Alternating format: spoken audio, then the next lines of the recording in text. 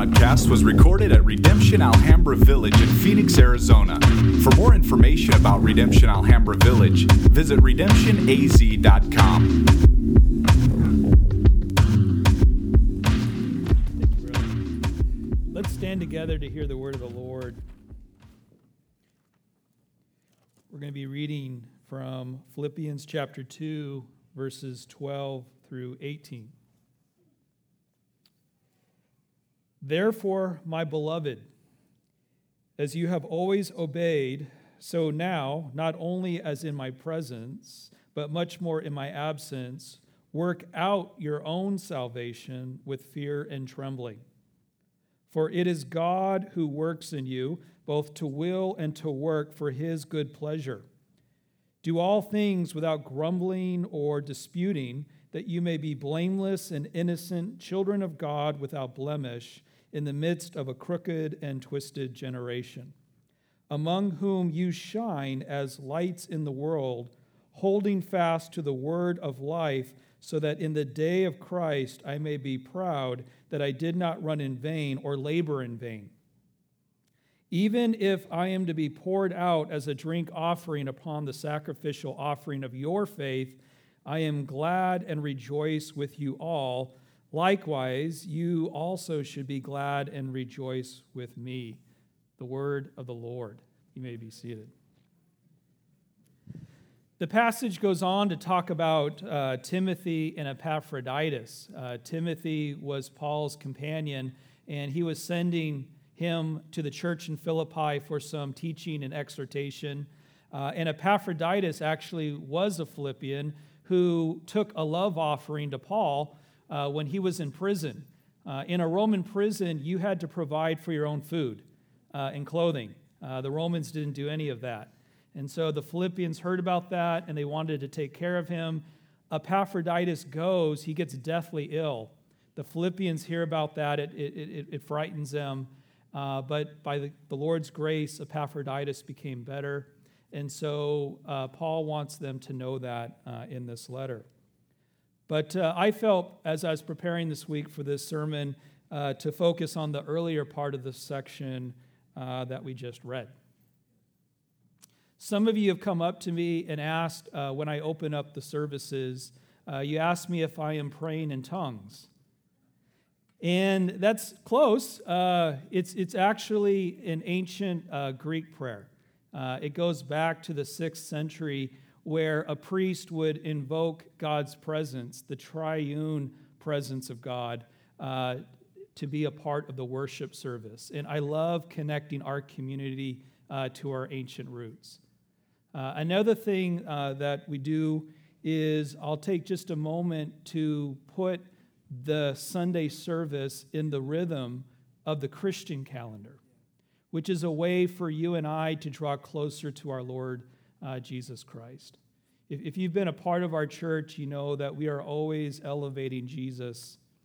And the Christian calendar is all about Jesus. There are 2 great days in the year, Christmas and Easter.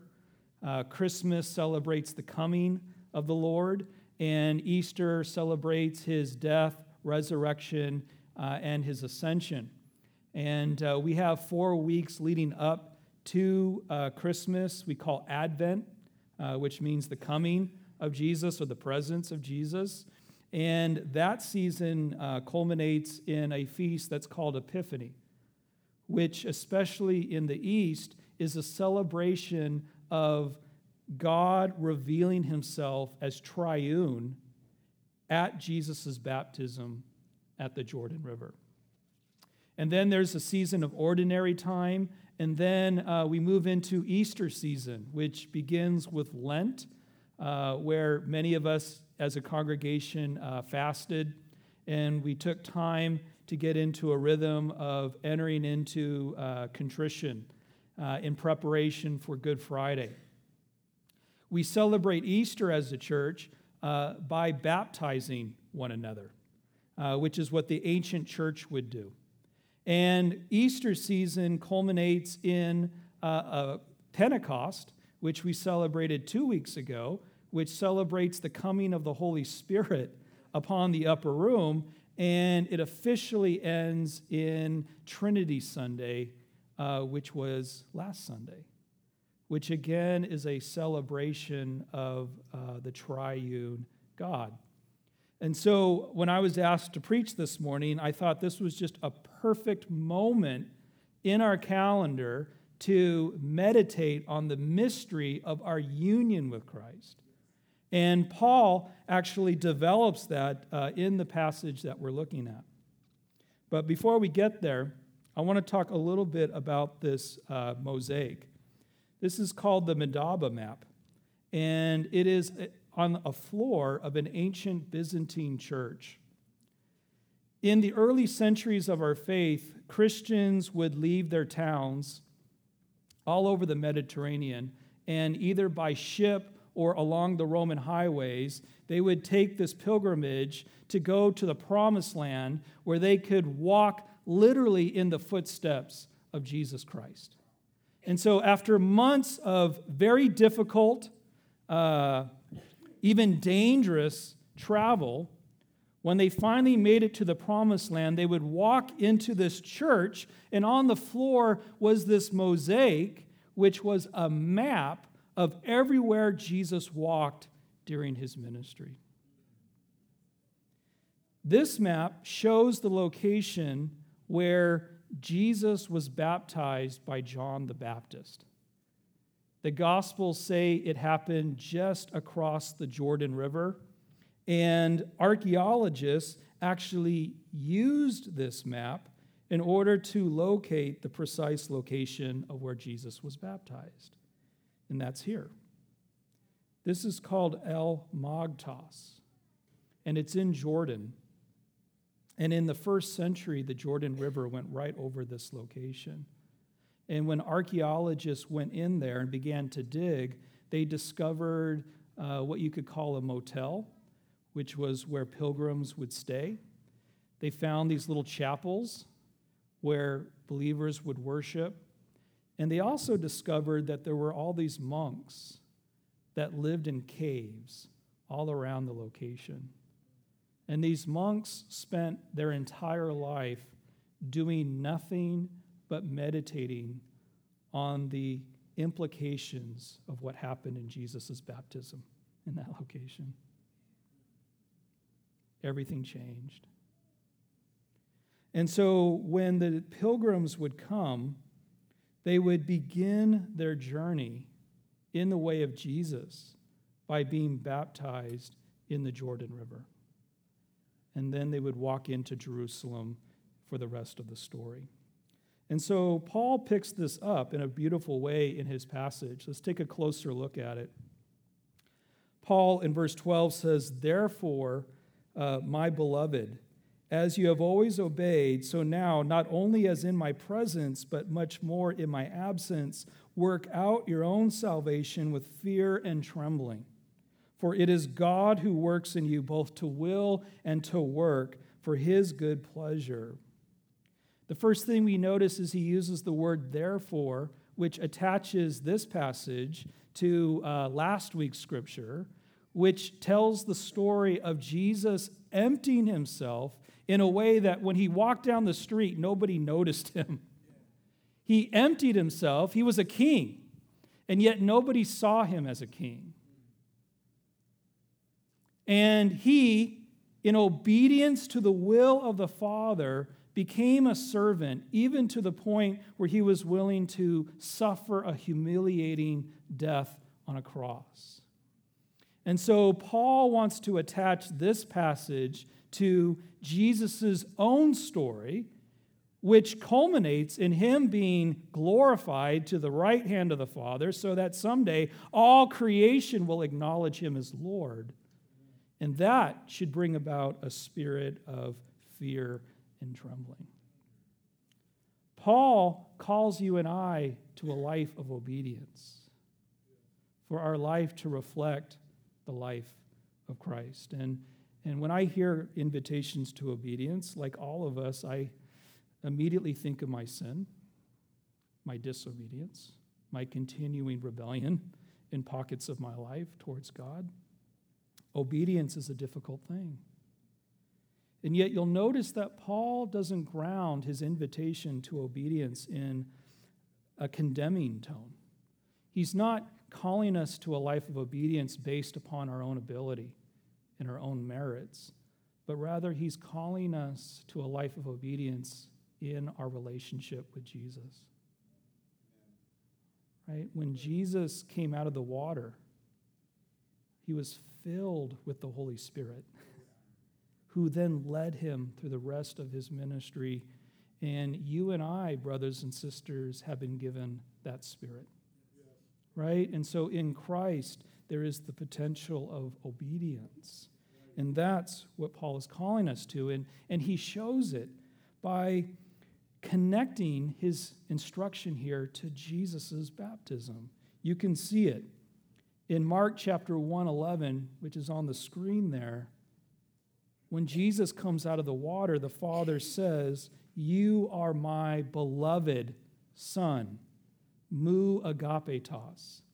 Paul, for the very first time in the letter, says, "Therefore, my beloved, agapetoi mu." He uses the exact same language. The Father says, "You are my beloved Son, in whom I am well pleased, ou dekeo." Paul uses the exact same stem as a noun, which is translated "for his good pleasure." And so Paul is encouraging the Philippians to live out of their union with Christ, right? Out of the fact that they have been drawn into the triune love of God and are saved, and out of that place of acceptance and empowerment to then go be a light in a broken world. That's the invitation of this passage. There's a paradox in these verses. On the one hand, Paul says, work out your salvation, right? You have to take some responsibility in this relationship. On the other hand, he says, it is God who is at work in you. And in fact, he emphasizes that reality by restating that. God is the one working in you. And so, which is it? In Paul's day, they would talk about both a primary agency behind an action or a behavior and a secondary agency.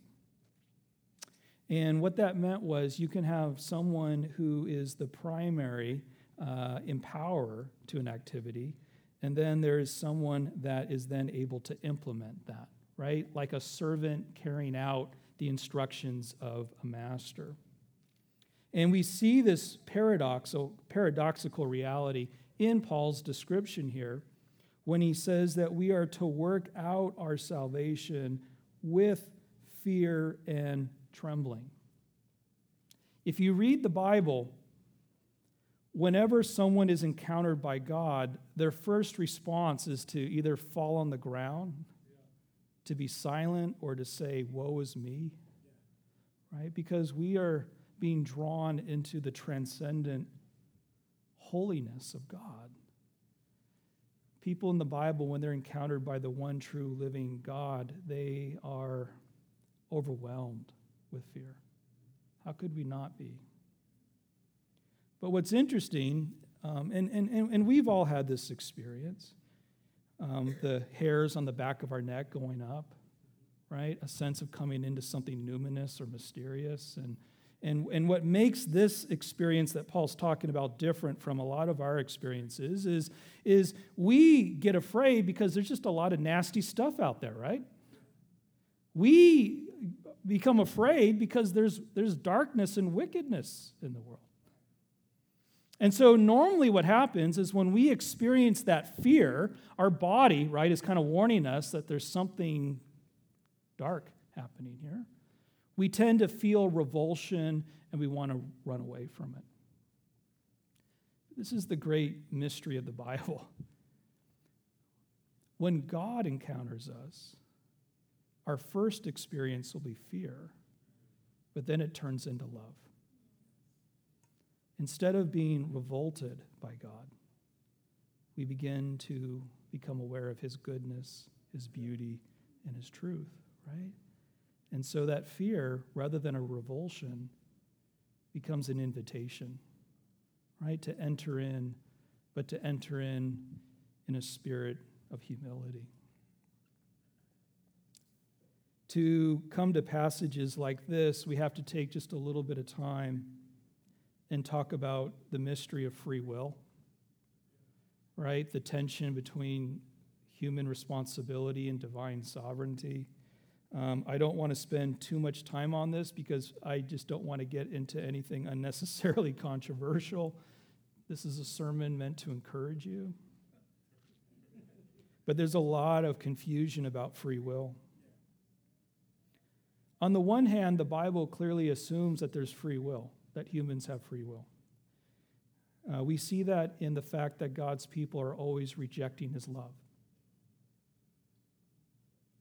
Over and over again, God gives these invitations, and apparently people can decide to receive that love or to reject that love. We also see free will in the fact that God says that we will all someday be personally held accountable for our behavior. And if we were just automatons and had no control, that would be unjust. So there clearly is a kind of free will in the Bible, but it's not the free will that some people think. Some people think free will is just sort of this freedom to do whatever we want, that we're making these decisions in isolation from other things. When the Bible talks about free will, it's a very constrained will. We're constrained by natural law. I may not agree with the law of gravity, but if I'm holding an ice cream cone and it slips out of my hands, it's going to fall to the ground. We are constrained by our ignorance. There may be an ice cream shop that you don't know about. And you keep going to the same old place every week, right? Kyle introduced me to a new ice cream shop just down the street from me, and I'm like, where have you been all my life? Raspados. You getting hungry? It is about lunchtime. We're also constrained by scarcity. Even if we knew about all the ice cream shops in Phoenix, there are only so many ice cream shops. We're constrained by our community and our family histories. Do you know that the most popular flavor of ice cream in Arizona is horchata?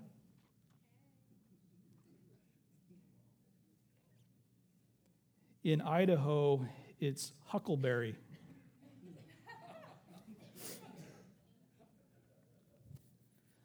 But most importantly, to what we're talking about this morning, most significantly, we are constrained by our own desires. You see, we are free to choose whatever we desire, but we don't get to choose those desires. I have a favorite ice cream shop, and every time I walk in there, I order green tea ice cream. And a while ago, I started to feel enslaved by that.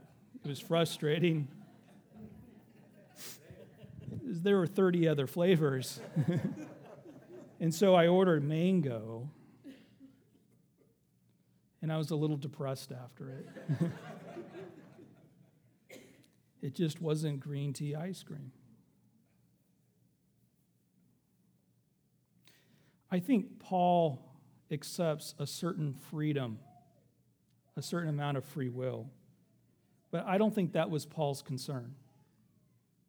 If you read his letters carefully, he's much more concerned about what I would call freedom over the will. freedom over our desires. The only way that you and I can be freed to not be a slave to what we should be a lord over, the only way that we will find freedom is to surrender to the Father's will, which is what we see in this passage. And Jesus models this when he's in the Garden of Gethsemane, led by the Spirit there, facing his own death. Jesus says, "Not my will, but your will be done." See, Jesus was exercising his free will there, right? He was making a decision that he had to make. Here's the great irony. Everybody's talking about free will, freedom. When we finally surrender our will to the Father's, we discover who we truly are.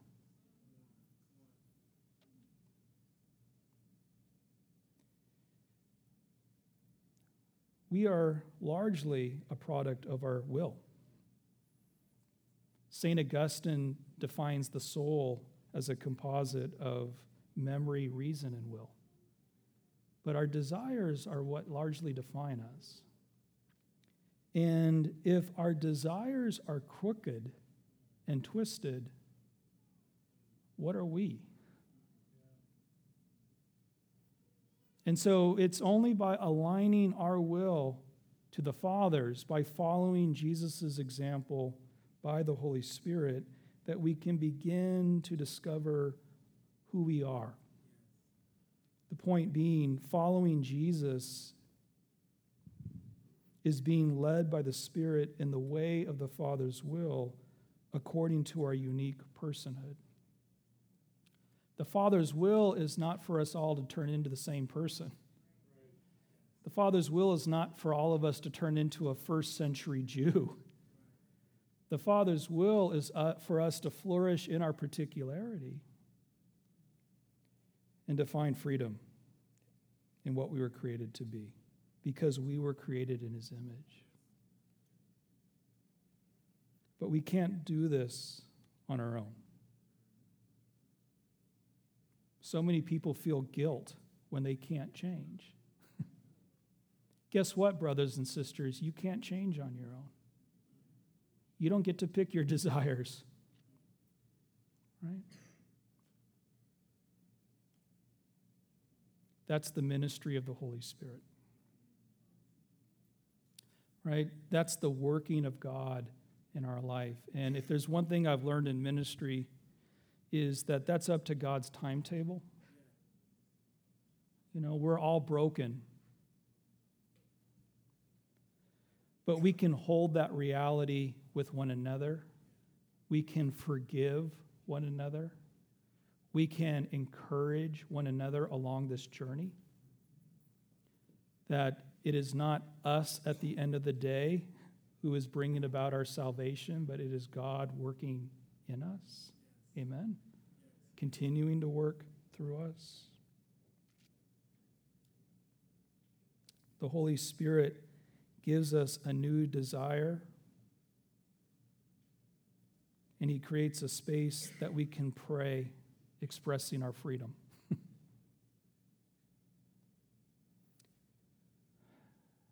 A lot of people struggle with, I'm not lined up with the Father's will right now. I've got desires that are contrary to his will. Brothers and sisters, what God wants from us is to desire his will. Are you following me?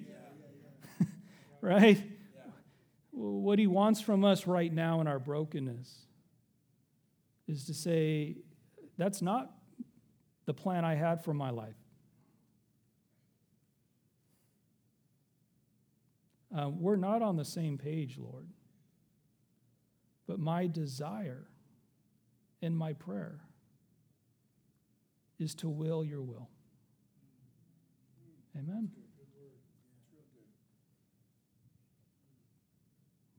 That's what we can do. Paul goes on, and he says, do all things without grumbling or disputing, that you may be blameless and innocent, children of God without blemish, in the midst of a crooked and twisted generation, among whom you shine as lights in the world, holding fast to the word of life, so that in the day of Christ I may be proud that I did not run in vain or labor in vain. Where Jesus was baptized was a very sacred place, because hundreds of years before that, Joshua brought Israel across the Jordan River into the Promised Land, right in that same place. And a lot of people don't realize this, but the name Joshua and the name Jesus are exactly the same. It's the same name. It's the exact same spelling in Greek, Yesu. And so, whereas the first Jesus, if you will, when Joshua brought Israel across the Jordan into the Promised Land, through Jesus' baptism, our Lord is now bringing us into the Promised Land. Right?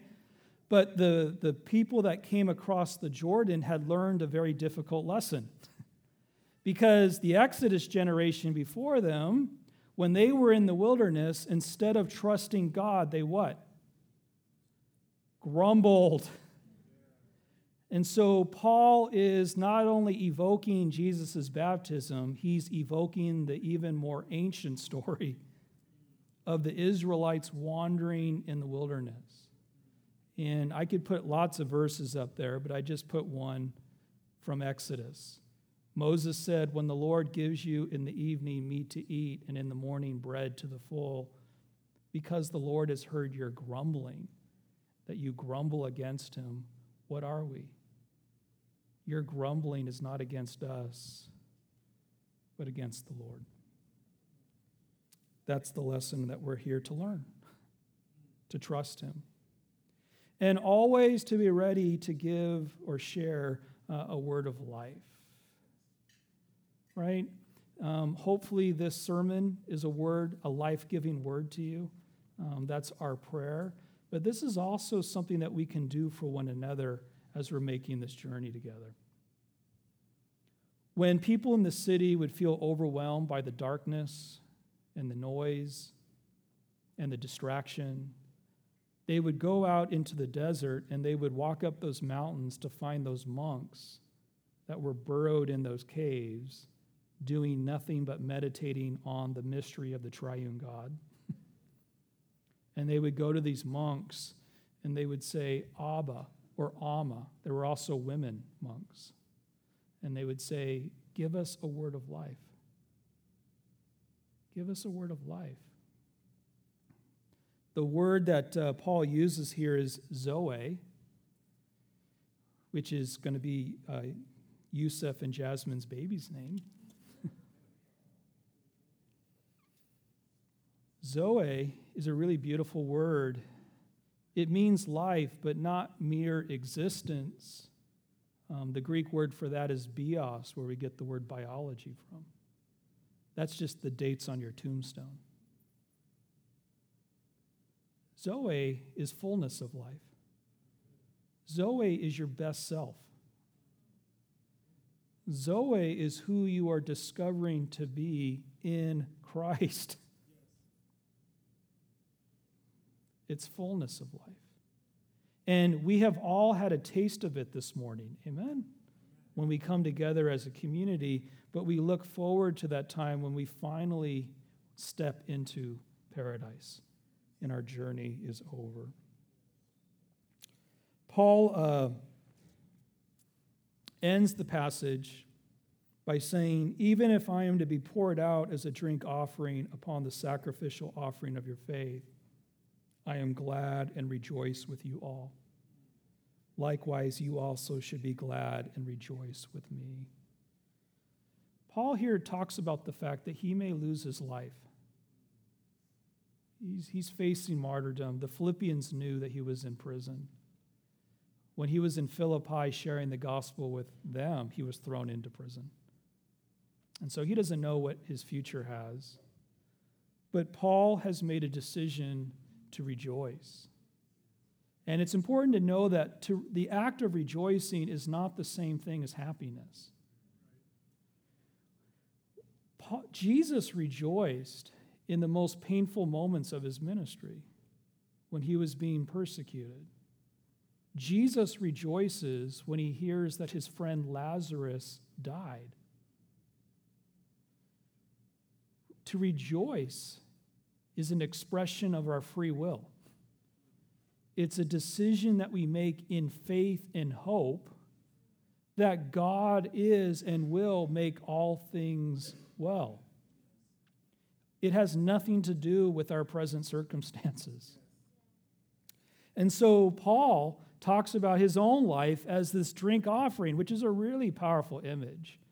In the Old Testament, when a priest would present a sacrifice to the Lord, the centerpiece was the burnt offering. And Paul's really careful here.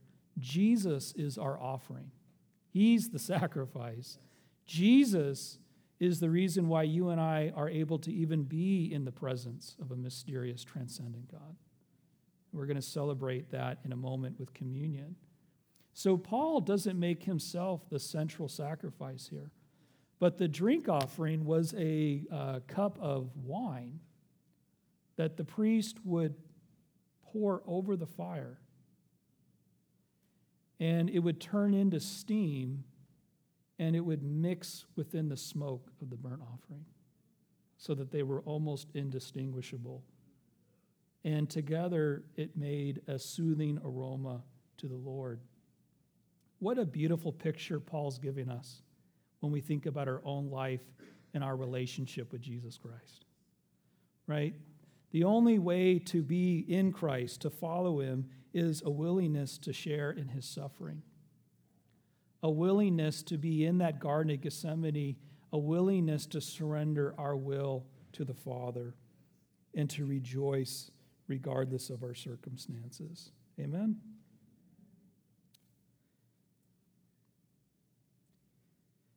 I've been looking forward to saying this.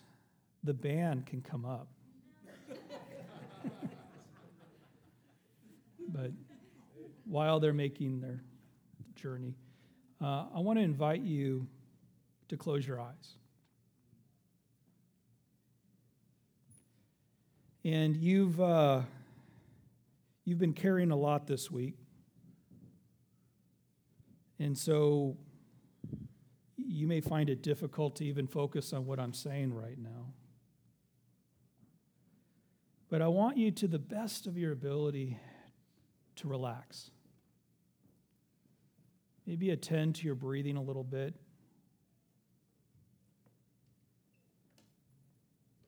Slow down.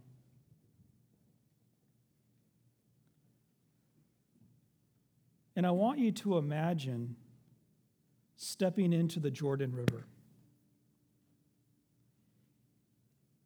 If you've been baptized, feel free to go back and remember that moment.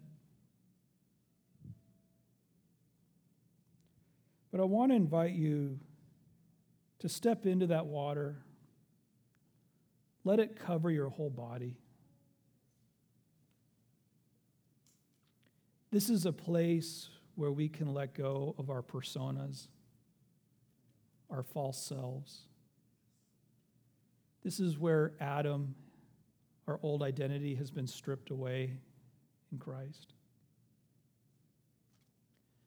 And now I want you to slowly surface out of the water. Know that the Holy Spirit is with you. And I want you to hear the Father's word of blessing over you. The Father is saying to you, you are my beloved. You are my beloved daughter. You are my beloved son. I created you to be fully alive. I created you to share in my love and to love one another. And I know that you're burdened by brokenness and sin. I know that your desires are distorted. But I have given you my son who has died in your place. He's paid the price. You can come to me. I love you. You can come to me. I'm drawing you to myself. You can come to me and receive my love. I know everything you have done and everything you could possibly do. But that has been paid at the cross. And I love you. And I want to adopt you into my family. Brothers and sisters, if you have been baptized, if you know Jesus, you can rest in that truth. I want you to rest in that truth. This podcast was recorded at Redemption Alhambra Village in Phoenix, Arizona. For more information about Redemption Alhambra Village, visit redemptionaz.com.